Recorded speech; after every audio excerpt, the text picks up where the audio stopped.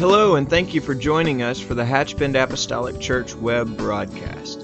In our society today, some, and yes, sadly, maybe even most, question the value of preaching in their lives. But we still believe what Paul said in 1 Corinthians chapter 1. In essence, Paul preached that God has chosen the foolishness of preaching to save them that believe. And so that's why we still place such a high value on the preached word of God in agreement to the Scripture. And so now I'd like to thank you again for joining us for a message from our pastor at Hatchbend Apostolic Church. Amen.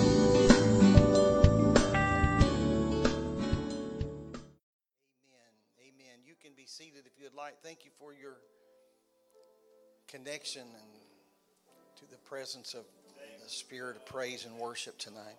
Amen. I'm going to ask you, if you will, to just join me in Acts 27, and we'll just get you to turn there today.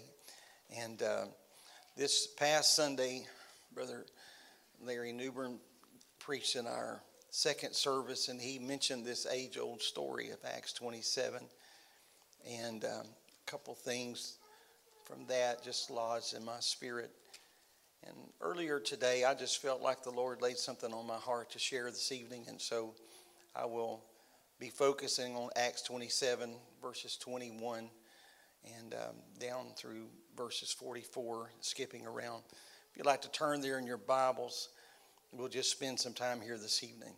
One writer, while speaking of Paul in this passage, seems to summarize the scenario pretty well. He said, Paul began as a prisoner, but he ended as a captain. And that's certainly true if you consider the 27th chapter of Acts in this particular passage. Paul is commissioned of God. He is going to Rome. That's what the Lord spoke to him, and we'll talk about that. And there was a great storm and a great trial. And this evening, I want to just speak to you from this subject, that the storm can't change the destination. I mean, there may be a storm, and this is an age-old story, but the storm really can't change the destination when we put our complete trust in the Lord. Amen. So Paul was that take charge voice in this particular passage. And when it was obvious that no one else knew what to do, the Apostle Paul just stepped center stage, bearing in mind that he is still just a prisoner.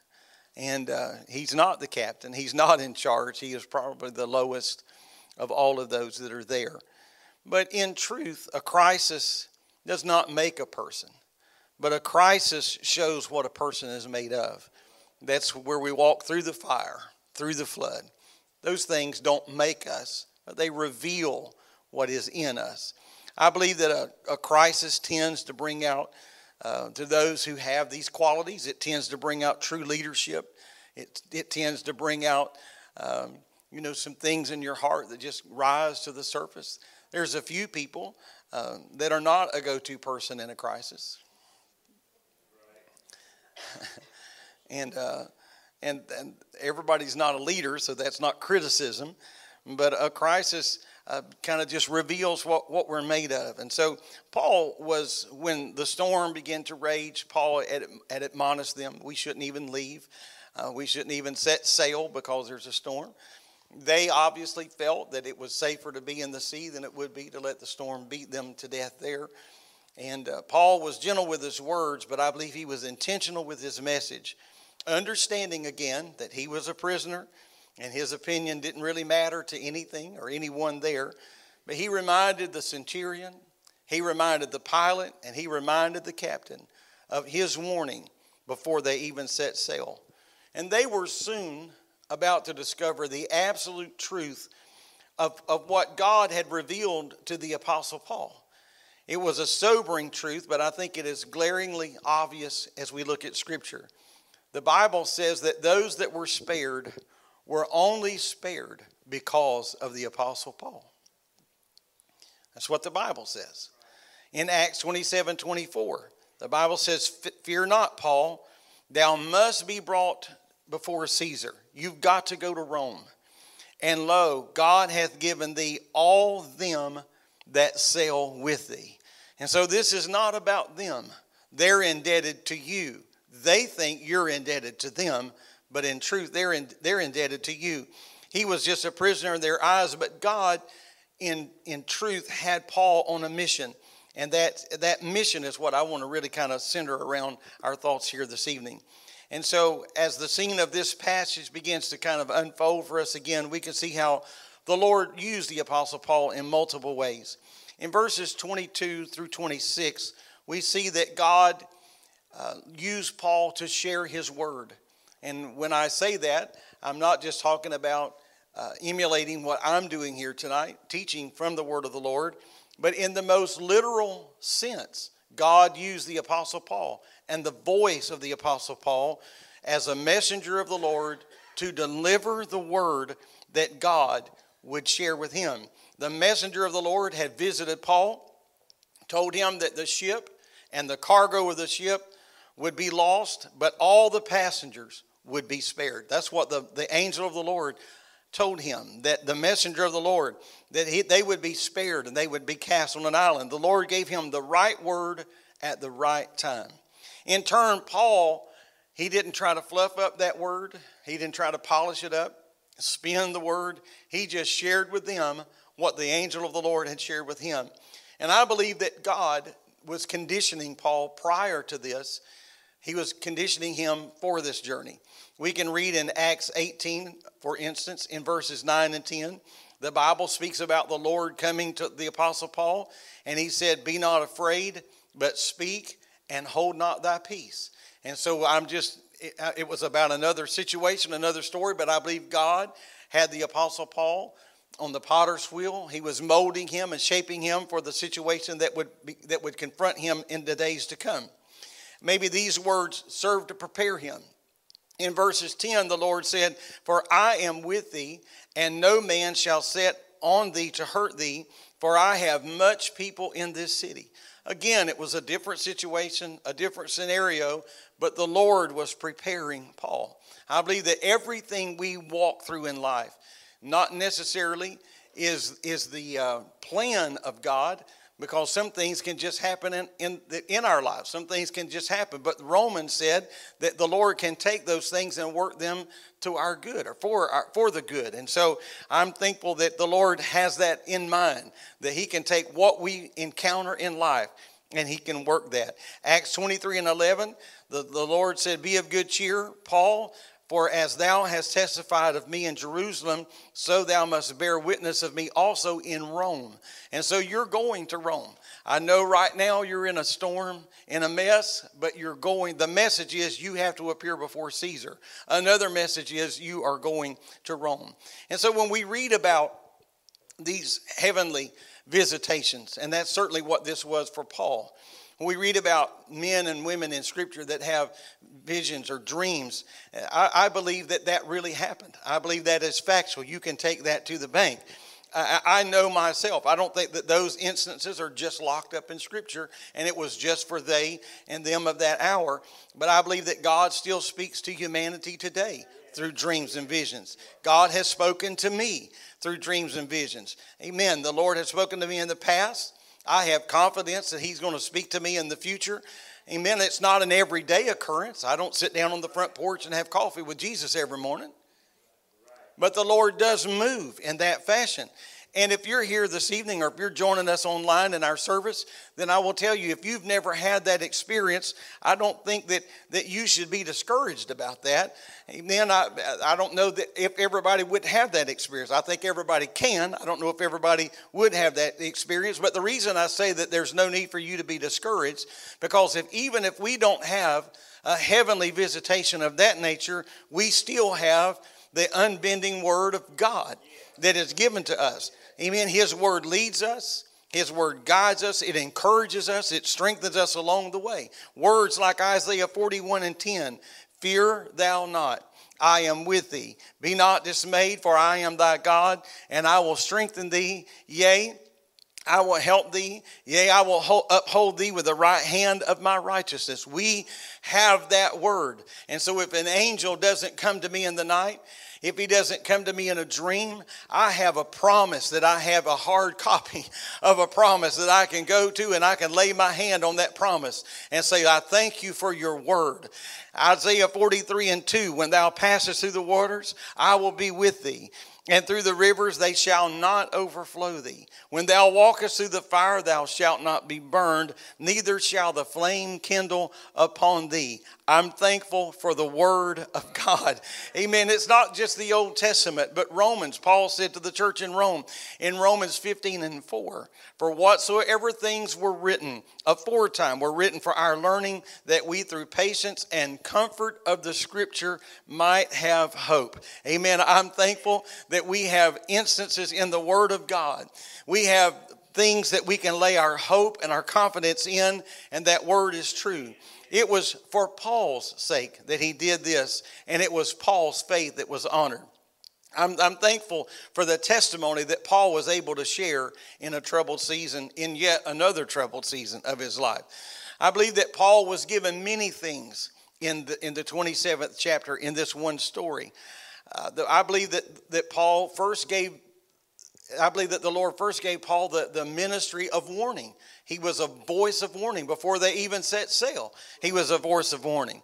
During the 2 weeks they had been at sea, according to some, the ship had been driven as far away as 500 miles off course.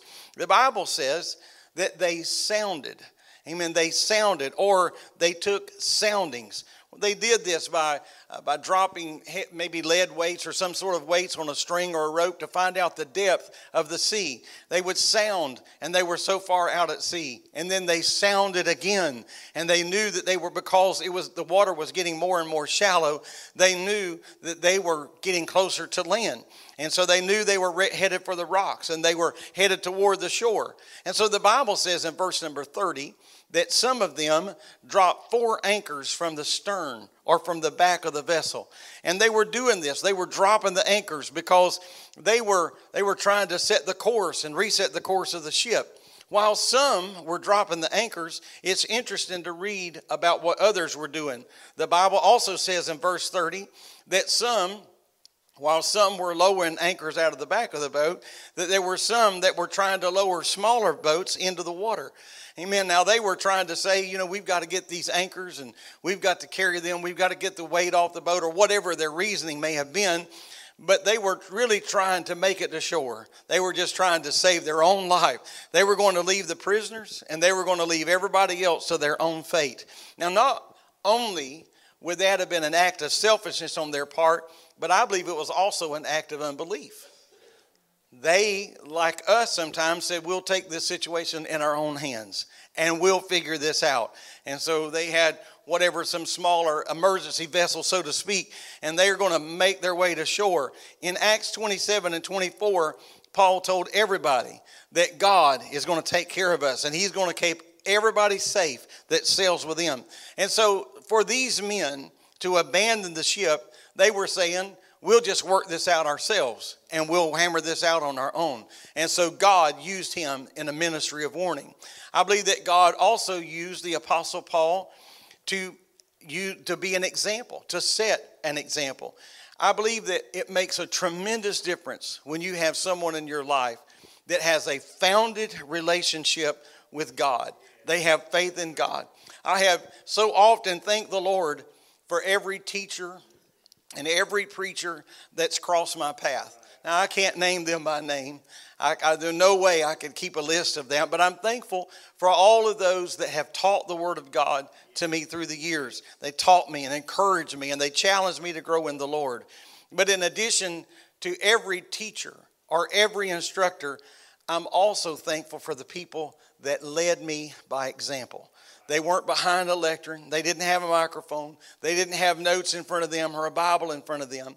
I did have instructors. I did have teachers reminding me of things like faithfulness to the house of God, or prayer and fasting, the importance of reading God's word and hiding it in your heart, the value of a consistent life before the Lord.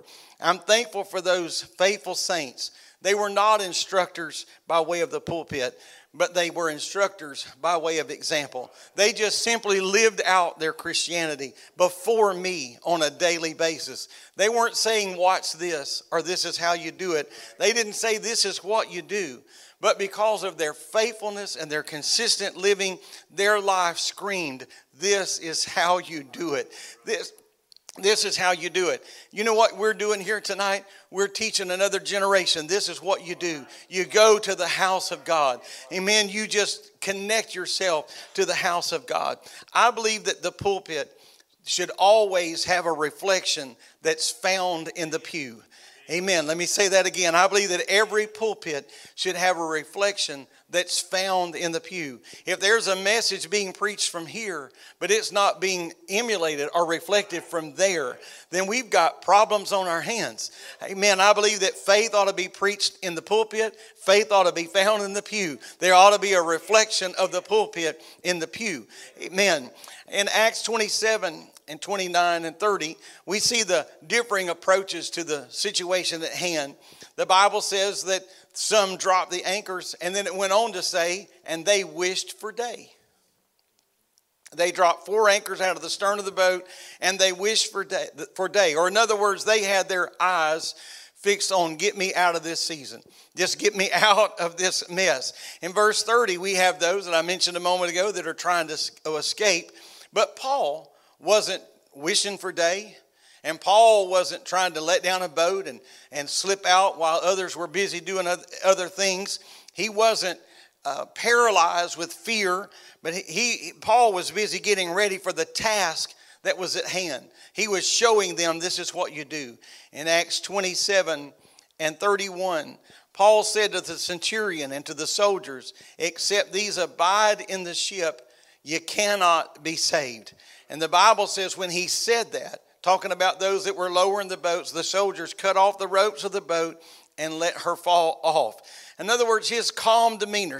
You need somebody in your life when you're in a storm that can speak to you with authority, yet with a calmness. Amen. That we understand that they can be a voice of reason, a light in the dark time. It gave others the courage to say, you know what?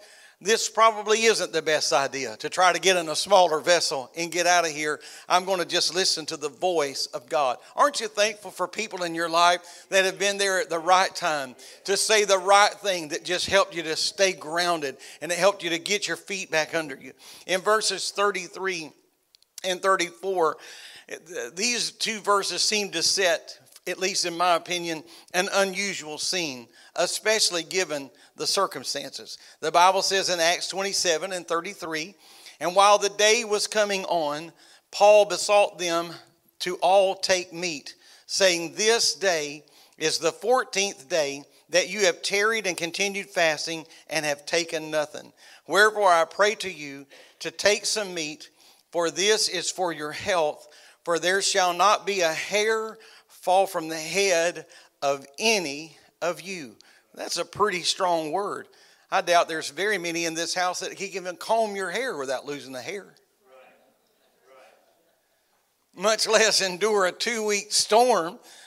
He said, you just stay with us and there won't be a hair of your head. You won't. That's a powerful, broad promise, isn't it? Amen. There won't be a hair fall from the head of any of you. And so we can certainly understand in the middle of everything that they're facing, it's not difficult to see why they had not eaten anything in 2 weeks. They're fasting. They're trying to get in touch with something, a power that's greater than them to save their lives. But Paul said, but right now, we've got to have a change of venue. We need a change of what's going on around us. And in the middle of everything that's going on, he said it's time to eat. It's not time to eat, drink, and be merry. That's not what he was talking about. He said it is time to eat because your body needs strength, because we've got a mountain to climb before us. There's an ending to this story. The ending may not be calm, but we're going to get out of here without even a hair of our head left, but we are going to need strength for the journey. Again, I'm glad for voices in my life that could just say this is what you need to do, because it's not that you're trying to party away or not that you're trying to laugh a moment away, but he said we need to eat because we need strength in our body. In verse 34, the Bible says that Paul took the bread, he openly prayed, and he gave thanks to his God. Amen. Think about that with me. They're in a storm. They're potentially blown 500 miles off of course, and Paul said, we need to eat. But that example, he sat down, began to pray, and break that bread, and others began to join him. Amen. Before long, everybody started feeling the strength, not just of Paul's suggestion, but because Paul was right. Your body needs strength, and you've got to eat something. Amen. There are times when one well-grounded voice from a child of God can change the entire atmosphere. Somebody that can step into the situation and say, we need God. By trusting him, by putting our confidence in him and our hope in his word, it brought faith and it made it visible. In essence, the Lord also used Paul as a messenger of deliverance. The Bible says when it was day and the pilots saw where they were, they made every effort within their own manpower to get that vessel to shore. But it was all just an exercise in futility, because this is not how the story is going to end. The ship was grounded, and then the waves began to beat against the ship, and they began to beat the ship to pieces. This was the things that Brother Newbern was mentioning Sunday.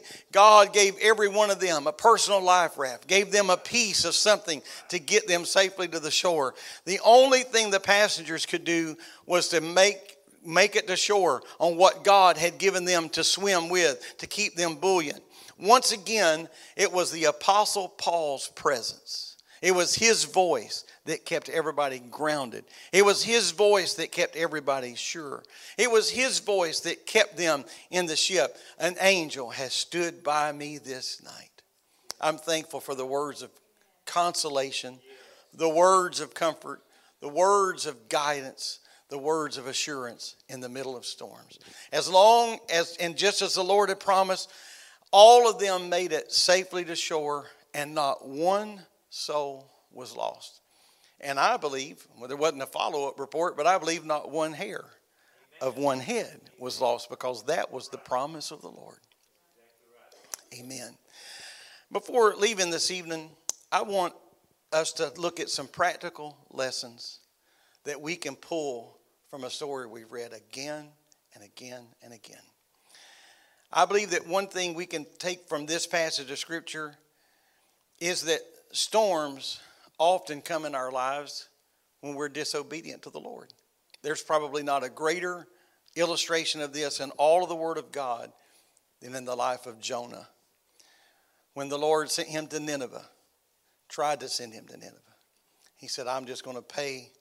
I'll go to Tarshish and I'll be willing to pay the fare thereof. Oh, he had no idea the weight of those words. I will pay the fare thereof.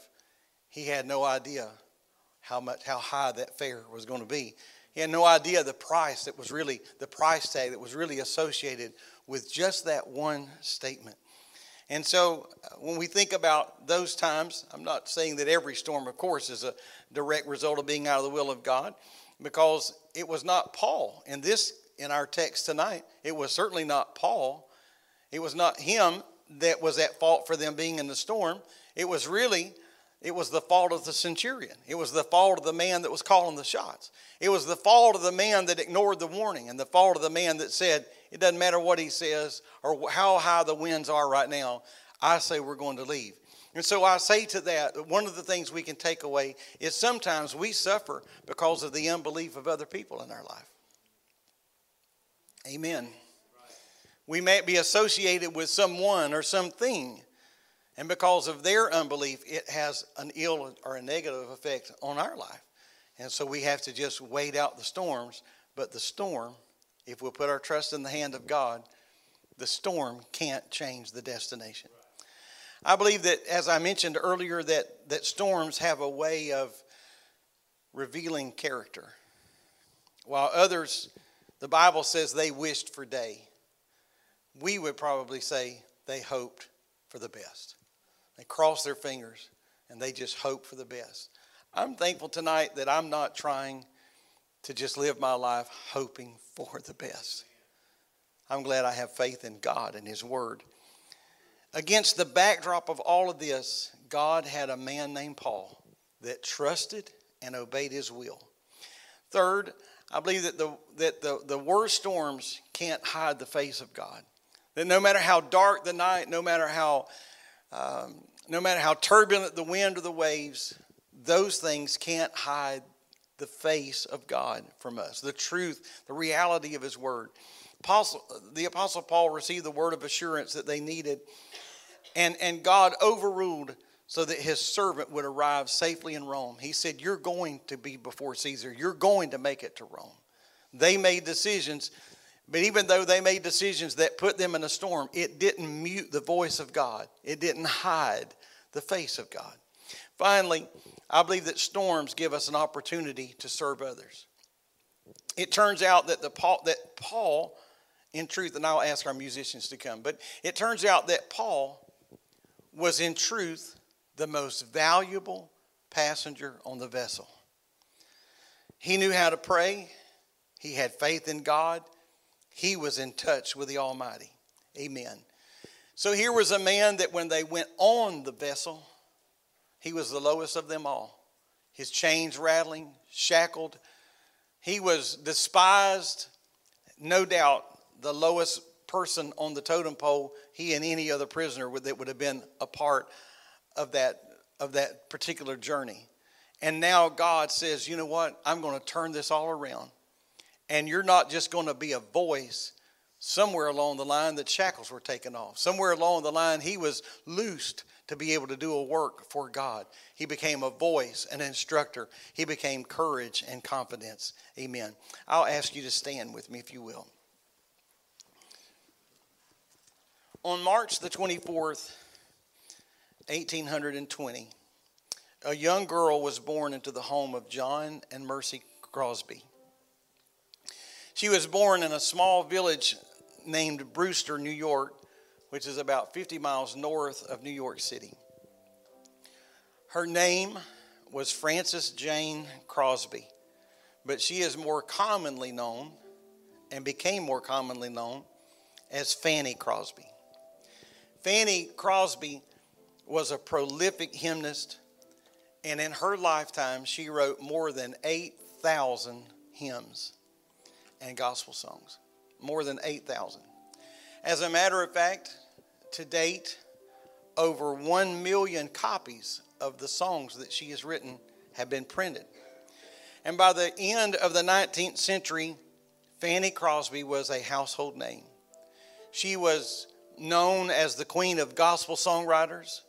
She was also known as the mother of modern congregational singing, and most especially in America, because most American hymnals contain at least one, if not more, of her songs. She wrote songs that we would recognize, songs like Blessed Assurance. She was the author of Pass Me Not, O Gentle Savior, and also the author of Jesus, Keep Me Near the Cross. But when Fanny Crosby was only 6 weeks old, she was blinded for life. She caught a common cold, but the inflammation of that cold developed in her eyes, and it totally robbed her of her eyesight. In that same year, when she was only 6 months old, her father died. And as a result of that, her mother had to move back home where her father had died, and so it was just the mother and the grandmother that was raising Fanny Crosby. It said that her grandmother spent an enormous amount of time investing in this young blind granddaughter. She would describe things in life, the most minuscule things in life.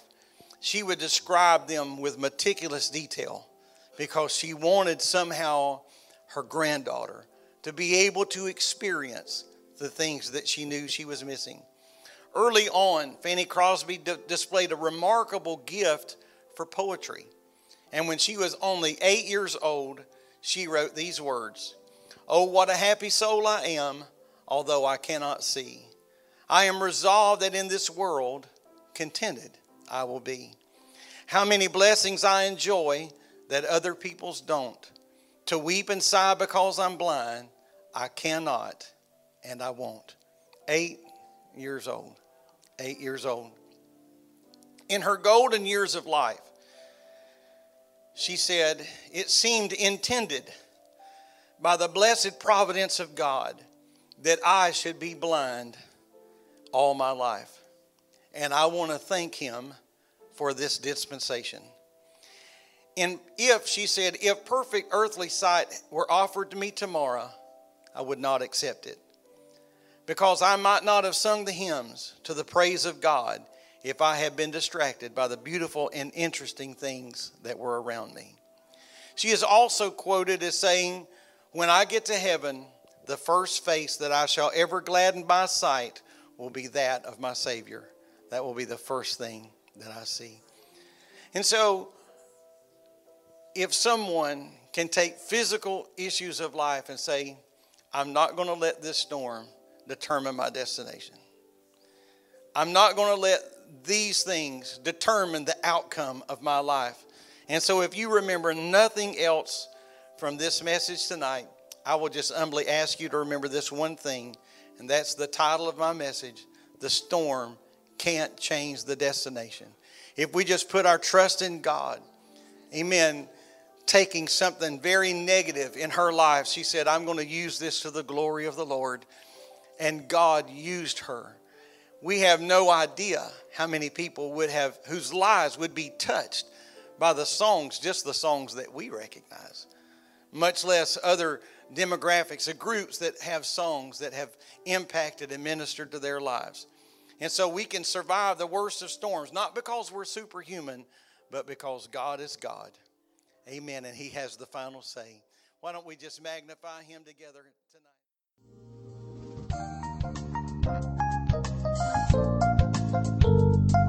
This message has been brought to you today by the media ministry of Hatchbend Apostolic Church. We pray that it's ministered to you in some way, and we'd like to take this opportunity to invite you to join us in service here at Hatchbend Apostolic. Our Sunday services begin at 10 a.m. and our Wednesday night service at 7:30 p.m. For any more information or to speak with our ministry staff, please feel free to call our church office at 386-935-2806, or you can visit the contact link here on our website. Again, thank you for listening, and we pray God's richest blessings on you and your family.